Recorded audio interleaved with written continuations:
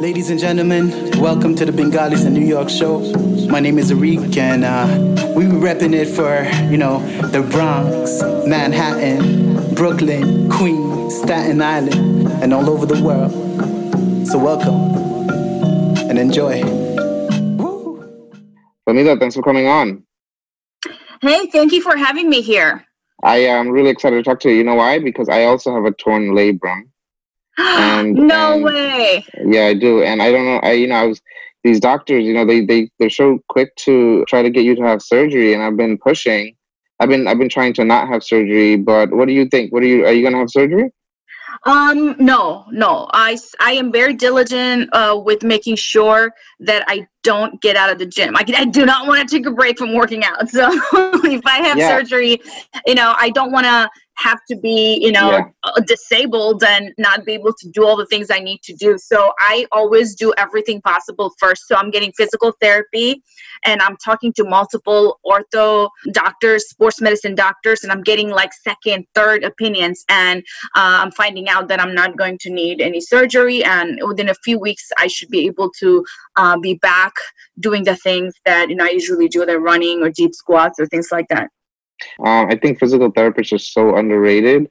I think a lot of doctors, I've spoken to a few orthos also, and I feel like a lot of orthos underestimate what physical therapists can do and what they know. They changed my life. During this quarantine, I was rehabbing my shoulder from rotator cuff tendinosis, and because my physical therapist helped me strengthen the certain muscle groups that help me with my posture and help me with getting stronger in general so that I could work around it. And I have avoided surgery my whole athletic career and I haven't needed it at all. Yeah, I think that I read before I was in Asia for 4 or 5 months, and before I left, I didn't have time to have surgery. So that was the other reason I have surgery. But then I read a lot about this particular injury, and I read that sometimes it actually gets better. The tear obviously never goes away. And I have hip labrum tear just like you. And I was told that the tear obviously never repairs, but I've read from a lot of people that it actually just gets manageable after a while and the pain goes away. And honestly, that's what's happened to me. Now I don't have severe pain like I used to. Well, usually I'm not a doctor, but usually the pain comes from the inflammation, the body just being, aggravated about it and having swelling and water in the area. So if we can't control that inflammation and then strengthen the surrounding muscles, it's very not easy, but it's manageable. So within a few weeks, if I continue to do, I will continue to do my physical therapy and I should be able to, back to doing the things I do. I just can't do too much sitting or, just unhealthy things, laying around on the couch too much and things like that, because that's unhealthy anyways for your joints. Gotcha. So you took up our Instagram maybe a couple of months ago. It was people loved it, and people love to see that there's a Bengali woman out there that's, a bodybuilder and doing amazing things. Talk about how you got started in that industry. Sure. Well, first of all, I want to thank you for giving me that platform to be able to come out as a female bodybuilder, because I kept it as a secret my whole life. Only my American friends knew about it. And I just kept it a secret because I thought that, I would be shunned, and I didn't think that people, especially our generation, would be this supportive and open about the thing is, ever since you posted my videos and pictures and you asked me to help people with quarantine and getting fit during the quarantine, a lot of people came to me for coaching, just to learn, just to talk to me about their motivation and their struggles as Bengali males and females, how they struggle with the social and emotional aspect of trying to get into fitness, and also the diet part, how difficult that is with our society. So it's been an amazing thing for me. So I want to thank you so much. How did I get into bodybuilding? Well, I've always been an active kid.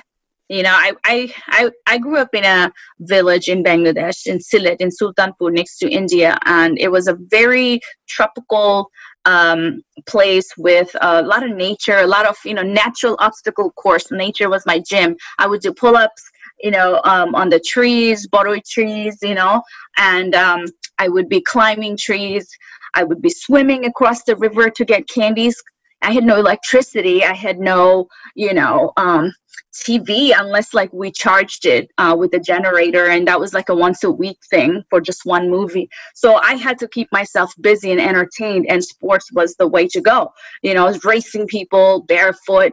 So I've always been athletic, and I feel like I've always been a bodybuilder, but I didn't know about competing, until, I started college, and even though I got into the gym scene in high school, weightlifting room, it was not like a real gym. I was only doing light lifting because I was kind of skinny as a kid, very skinny. I was 98 pounds in high school.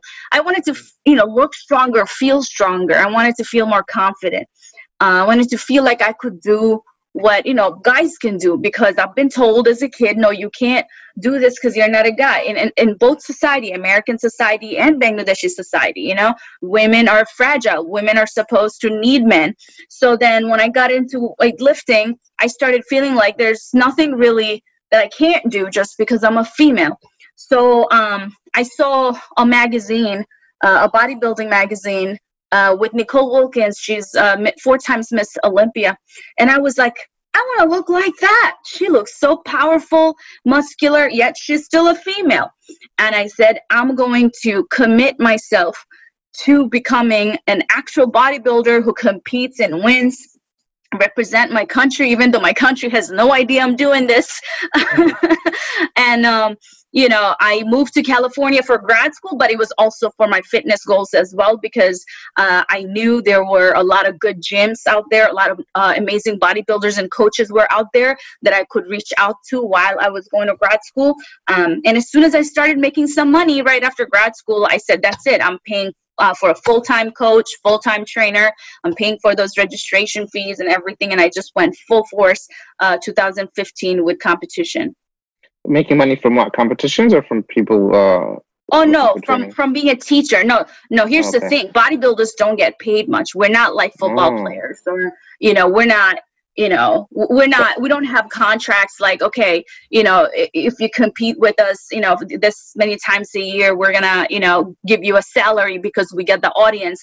The organizations actually make money off of us because we have to pay for registration, we have to pay for tanning, we have to pay for our suits.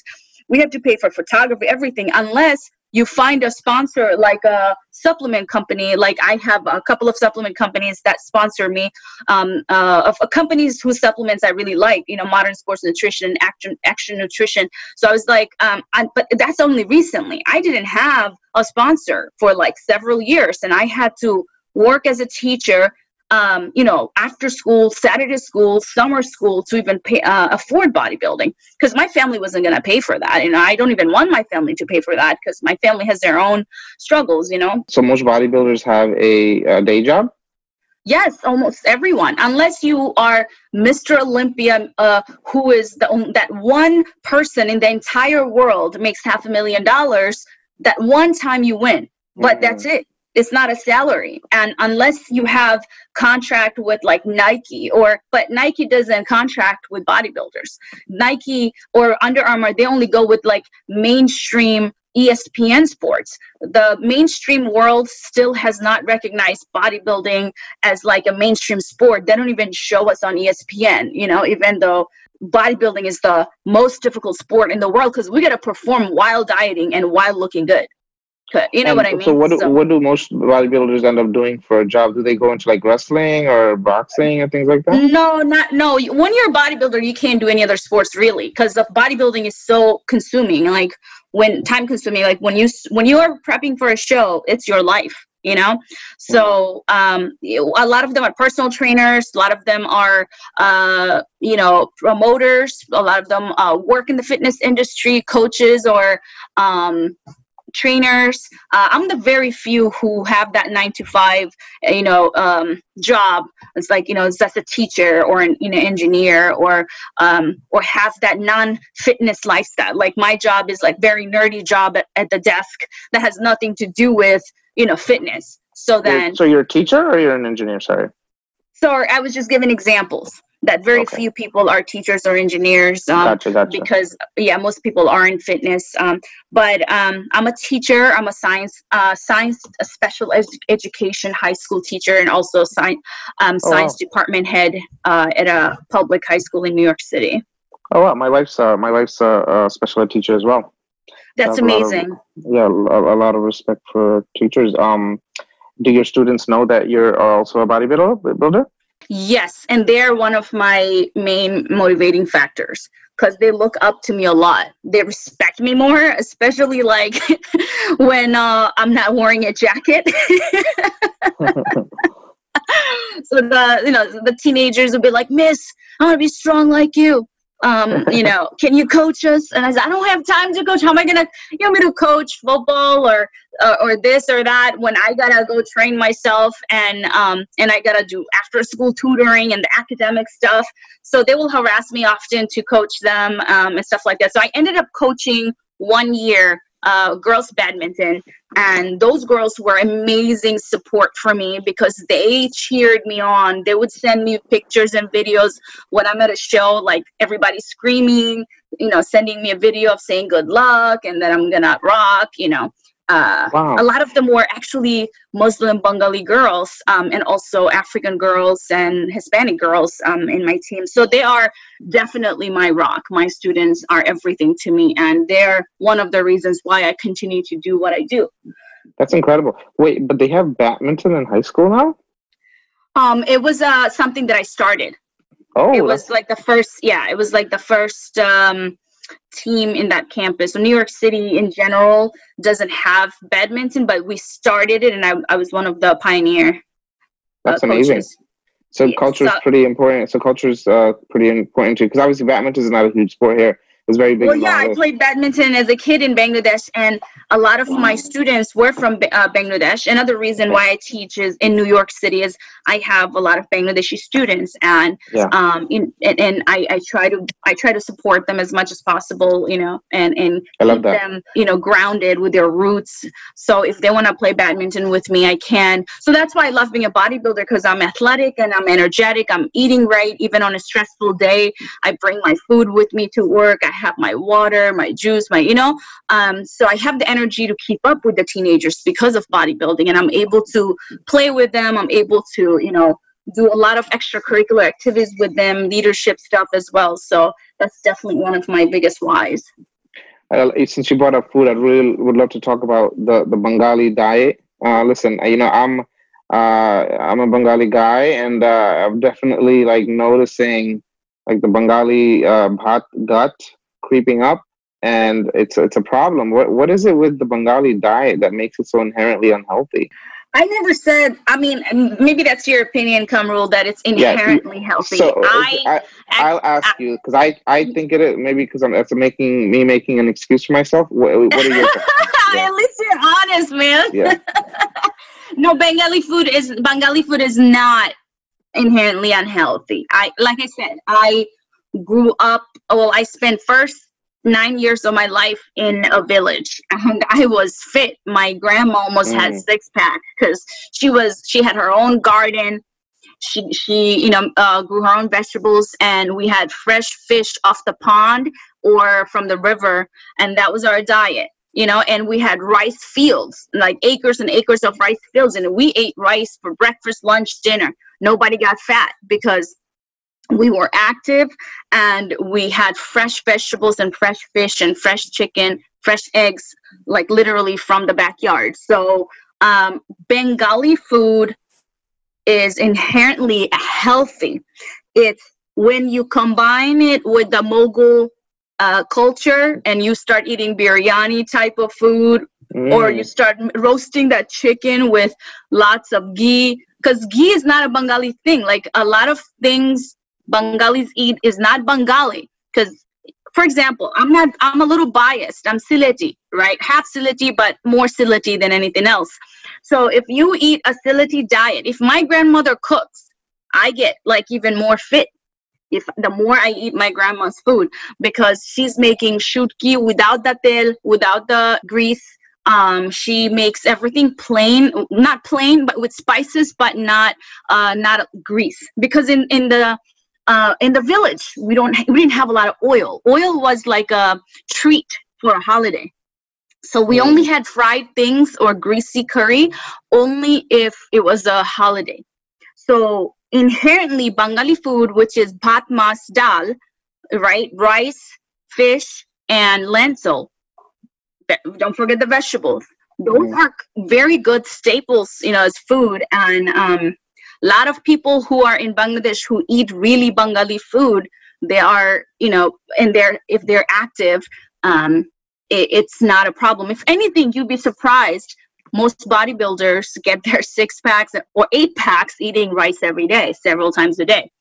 Talk about that. I would love to hear about that because everybody says you shouldn't have so much carbs. No, carbs are not your enemies. It's what you do with the carbs.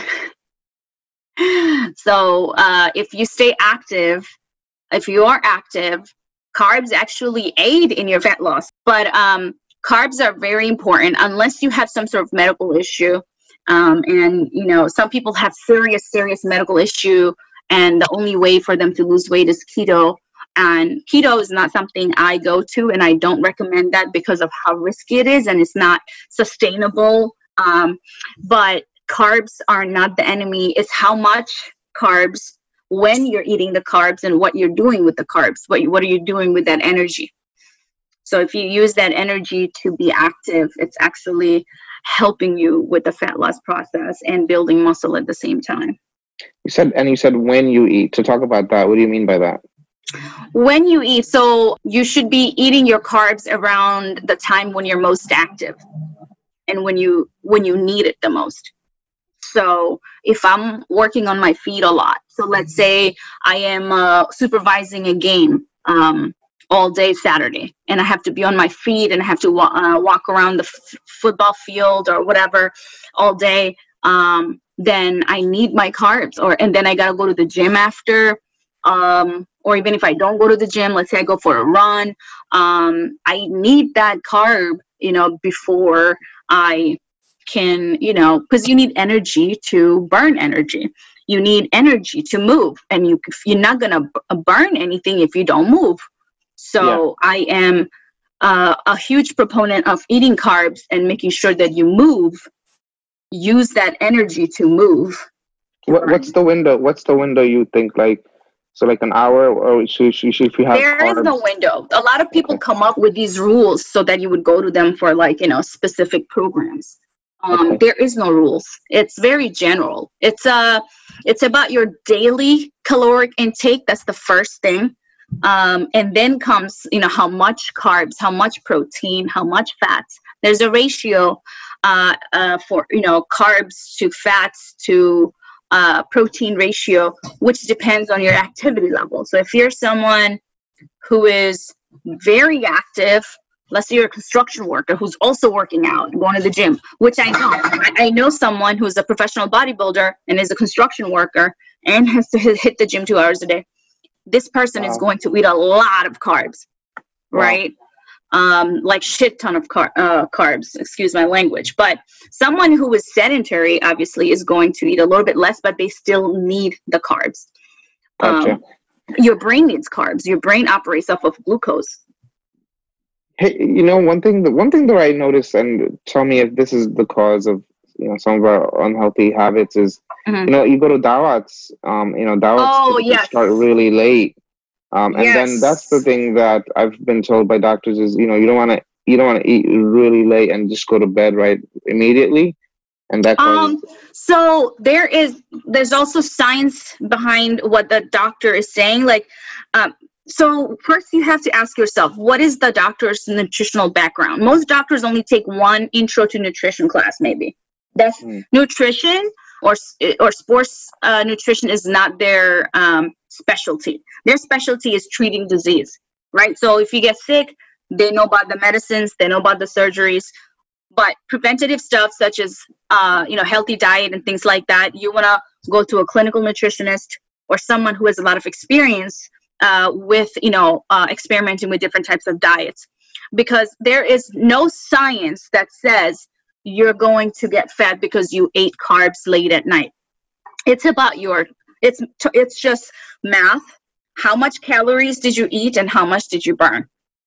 So let's say you are in a caloric deficit. Even if you eat late at night, which I do all the time because I work out late at night sometimes, I continue to lose body fat and I'm still gaining muscle. So it's about the total caloric intake. So having that dawat, what it's doing is adding bunch more calories than you need. It's not necessarily because you're eating it at night. The first thing is the fact that it's just a huge surplus of calories. It's because if you had worked out and then you went to get dawat, you would get buff.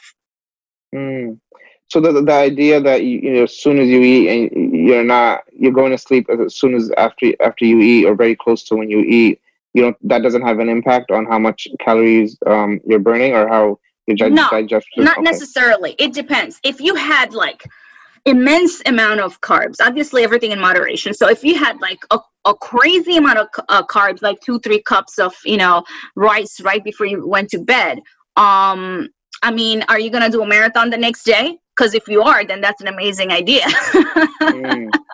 So so there's no such thing as something as like, no, you cannot do this. There's always an ifs and buts and then. So it's like a logical flow chart. You know how if you looked at like if you ever took like a computer science class or just any kind of like engineering class, whatever, where you do like a flow chart, if then. Right. So it's bad if you're not gonna move around at all the next day. You're not gonna burn it off. It's bad. But if you're planning to do a 5K or 10K or a good run the next morning, that carb is gonna fuel you. I actually do. There are times I did a race. Every time I did a race, and there were a few, especially if it was long, I would carb up the night before to have that stored energy for me to last me through the race the next morning. Do people do that? I didn't know people do that. Yes. That's interesting. Yes. Wow. That's a strategy. Even before a bodybuilding show, bodybuilders will eat a shit ton of carbs before so that they could soak up all that carbs so replenish their muscles. So it's not a bad thing. Because once you start thinking of food as your enemy, that's when things start going downhill. Once you start thinking and start feeling guilty for eating late or going to a social event, and then you start feeling guilty and more and more guilty over time, and then you end up not, using that energy because that relationship with food is affected, is negative. So once you start seeing food as your fuel, not your enemy, just because you ate at night, so what? You just next day go for a nice run. Or so if you have torn labrum, you can't really run, but you can go for a bike ride or go to the gym or do some body weight stuff at home, like the stuff I showed you on the video. There's always something you can do with that energy that you consume. What are your thoughts on intermittent fasting? Because that's like the big fad now. So like if we start talking about that, I feel like it's gonna be a whole new interview. It's gonna be like a completely different interview. But I would say that it's only if it fits your lifestyle and your goals. For some people, it doesn't work. For a bodybuilder who's trying to put on muscle, and it doesn't work for me. Maybe for like few hours. My eating window has to be at least 12 hours to fit all the calories that I need and to give me energy throughout the whole day because of having multiple jobs and being a professional athlete. I need to constantly be at my best and my sharpest, and I can't be starving until 2 p.m. My day when school is open starts at 6 a.m. and it doesn't end till midnight. So There's no way like I'm going to be able to teach science, chemistry, biology, and deal with special education students and remember hundreds of names if I'm like fasting all day. Yeah. I can't live off of caffeine all day to keep me sharp. So, it's all about your schedule, what works for you. And if you can get all your nutrition during that window. So that window should be personalized. So there's no one answer for everybody. Your eating window would be different from my eating window, depending on when you want to exercise, when you need to stay sharp. So it's something that you can talk to a dietitian or a coach about what works for your schedule. You talked about all the things that you have going on. How are you managing your time? How do I manage time? So I did like a reinvention of myself, like since high school. When I had a critical conversation with my parents when I almost turned 18. I said, Mom and Dad, I want to learn to be responsible. I see you working your butts off. They worked minimum wage jobs since we came here, and it just put a lot of pressure on me as a kid that, I didn't want to put any burden on them. I didn't want to, take any money from them. I didn't want to add more work for them. I said, from now on, all the mails come to me. My mails, you should send them to me. I'm going to dorm in Stony Brook, and you're going to forward all my mails. You don't have to worry about my responsibilities, my credit card, my books, my tuition, anything.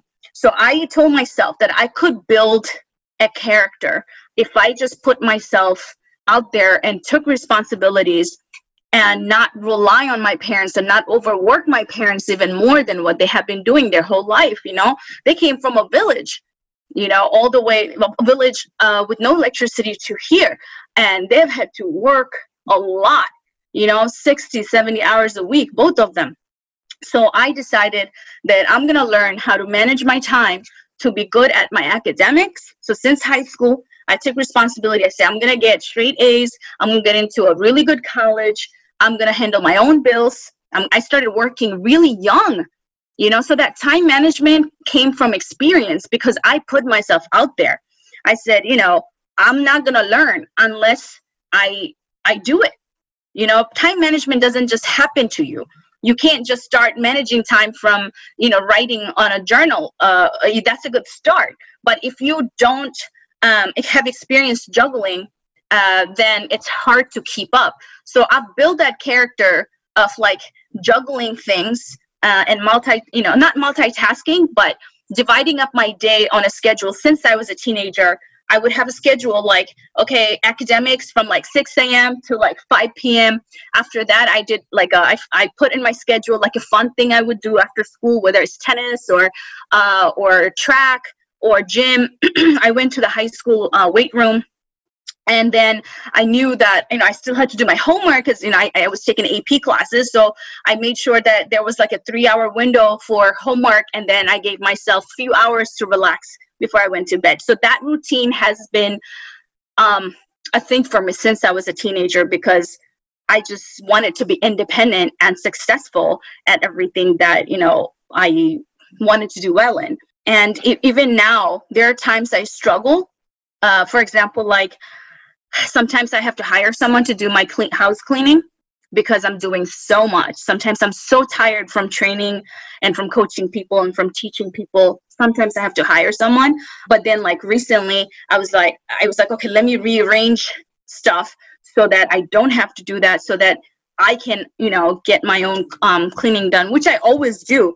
But there are times when I need that help because I'm not perfect either. But then I just revisit my routines and I try to find time like, okay, where am I spending too much time? So I cut off some time from social media. And then I was like, okay, I'm gonna, I just did wallpaper in my room, by the way, last night. I just didn't use any Instagram. So it's all about like revisiting priorities. What's my number one priority? That's, I'm gonna get that done when my brain is the sharpest from certain time to certain time. It's just, I maintain multiple calendars, making sure I have calendars for important things. And if it's like a to-do list, I have my checklist. And sometimes I just, if I take a look at it, I just remember it. After I write it down, I just remember that these are the things I need to do. Yeah, I think all those messages are so important. I think like prioritizing, that's so important. I think, one thing that I'd love to know, do you have any tools that you use? The calendar thing is so key, right? Just everything on calendar. I started using Calendly, which I know you use as well. But I love it. Then I realized that it was actually requiring me more time managing it. So I was like, no, I gotta be even more efficient. So then I I worked with my friend who's a web developer, and I said, how can we make this more efficient so I'm not spending 30 minutes, because 30 minutes to me is a lot of time. I don't want to waste 30 minutes of my day, because 30 minutes means one consultation, right? Mm-hmm. I don't want to miss one consultation because I'm emailing back and forth about appointments as a coach.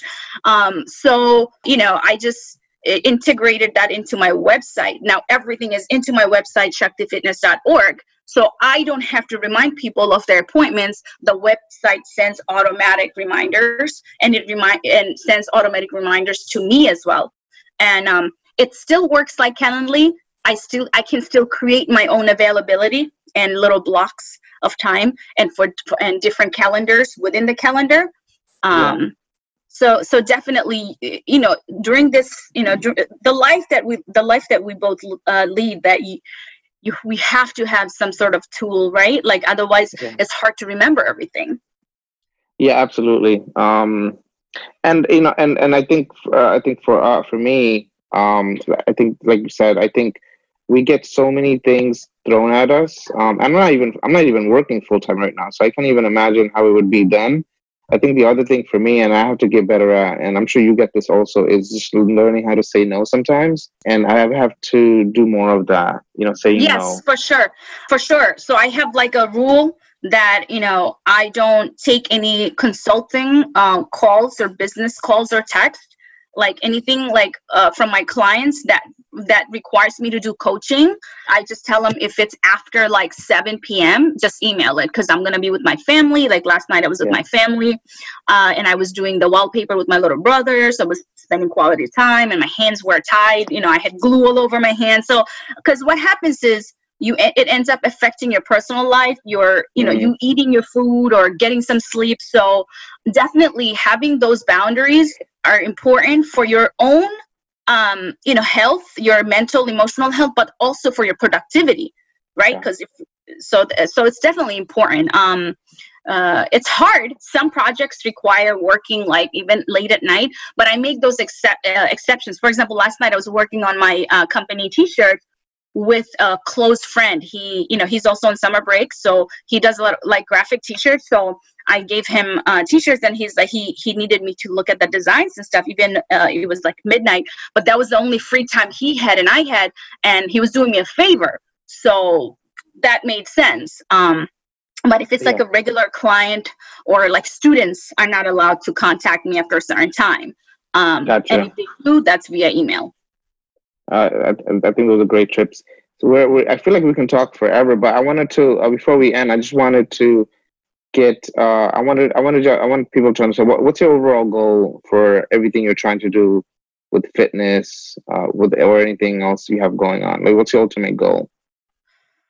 My ultimate goal is I'm still thinking about right now. I have certain options, certain paths, and I'm preparing myself so that when the time comes, I will be able to choose which path I want. So, for example, yesterday I got certified to be a bodybuilding judge, so I can travel around and go through different bodybuilding shows and actually get paid for judging athletes, being on the other side of the stage. So I'm going this weekend actually in New Jersey to a drug-tested bodybuilding show with social distancing. So that's exciting. And I'm actually planning a natural bodybuilding show for New York. Something that I'm investing in. So that should be next year, fallish. So we'll see how things go. I'm looking for a venue right now. And I just want to continue to help my clients and even maybe expand my horizon with the type of clients that I have. So I want to get some people into the competitive arena. Like I'm trying to see if I could get another Bangladeshi in bodybuilding. So hopefully, one of my clients decides to do a bodybuilding show, or maybe someone who's out there wants a coach to help them get ready for that stage. And, eventually have my own gym, and I'm going to expand my brand and eventually run my own gym and my own bodybuilding show, continue doing that. If it's successful, if I get enough competitors to compete, then, you know, I'll repeat that every single year. And, you know, I'll continue to teach as well. And we'll see. You never know. That sounds exciting. I'm looking forward to it. I mean, we've gotten tremendous feedback from, you know, when you took over, and you know, I'm really looking forward to see what else you have going on, and supporting everything else you have going on also. Obviously, I think one of the things I like about this podcast is I get to talk to people from different industries, and also just doing things that are completely different from what I'm doing, and just learning from other people. So I think, you know, you're a prime example of that. So thank you for coming on. Well, thank you for having me. Like you changed, you and the rest of the team from Bengalis of New York have changed my entire attitude towards business, or doing business with my passion. Because I never wanted to make this a business. I just wanted to keep being an athlete and just keep being a teacher. I was always afraid that if I made myself public with fitness, and then people are gonna wanna like either get, you know, coached, or I would get too much attention and then I would get distracted and not be focused as an athlete. But you helped me draw the right crowd, and I will always be thankful for that. And I feel way more comfortable about, you know, saying things publicly now and making more educational posts. And I'm even writing a book right now. So Wow. Thank you. I started writing it last year after I won my overall championship in Texas, but I didn't have the guts to reach out to any editors. Like, hey, I have a draft of this book about the first Bangladeshi woman to ever do figure and become a professional at it. So I wanna put it out there in the world. I didn't have that courage until I had practiced with going live with your website, where, you know, I was just public and there were like, you know, 10, 15,000 people watching me. So thank you for that. And I'll always be grateful for that. That sounds amazing. And yeah, like I said, looking forward to it, and obviously we'll support anything you have going on. Thank you. Appreciate it. Yeah. I do it for my people, always in my thoughts. I gotta be honest, with diamonds and pearls. Yeah, yeah, Bengalis in New York, all over the world. It's the Boney Show. Hey, can you handle this? Representing the boroughs where the Bengals live. From the slang we spit to the gangs we're with, it doesn't matter, we the essence of the Bangladesh. I say, hey, come on, can you handle this? Representing the boroughs where the Bengals live.